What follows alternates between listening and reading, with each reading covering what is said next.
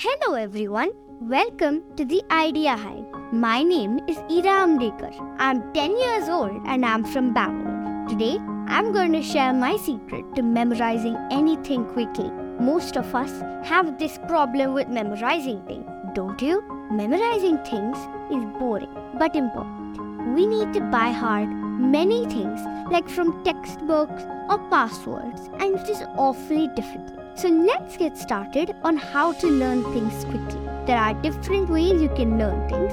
All of them are long term, which means we can remember them for a very long time. For example, 1 year ago, I learned something for my Kannada exam and I still remember it. My teacher asked everyone to learn 3 chapters in Ka, but because I taught my friend by secret, only we had learned every single thing. We can use the same methods to memorize any language, but the result will be the same. It will be long term. 3 ways you can memorize are: 1. Let's take the example of the joining point of a lever is called the fulcrum. That's a sentence, and we've got to learn this sentence. So we just repeat it over and over again. If that doesn't work, try 3 words at a time, like the joining point of a, the joining point of a, the joining point of a, till you learn it. Then, lever is called a fulcrum. Lever is called a fulcrum. Lever is called a fulcrum. Lever is called a fulcrum. And you'll soon learn. 2.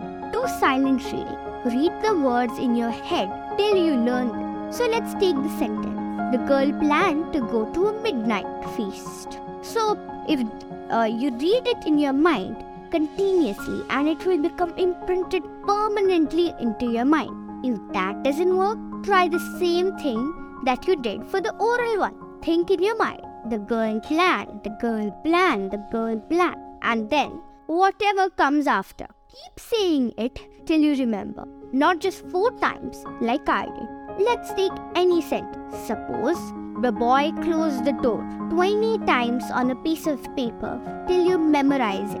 If not, write it 10 more times. Keep increasing the lines by 10 till you finally memorize it. Keep writing, keep writing. Your hand might get pained or tired. So take your well-deserved break and continue writing. You will soon realize that you have learned the sentence. You can use any 3 of these methods if you want to learn anything. I hope you found these points quite helpful. Please share this podcast with others if you found it useful, and do subscribe to the podcast. And if you did not dislike it, please like the podcast. Goodbye for now and see you in the next episode.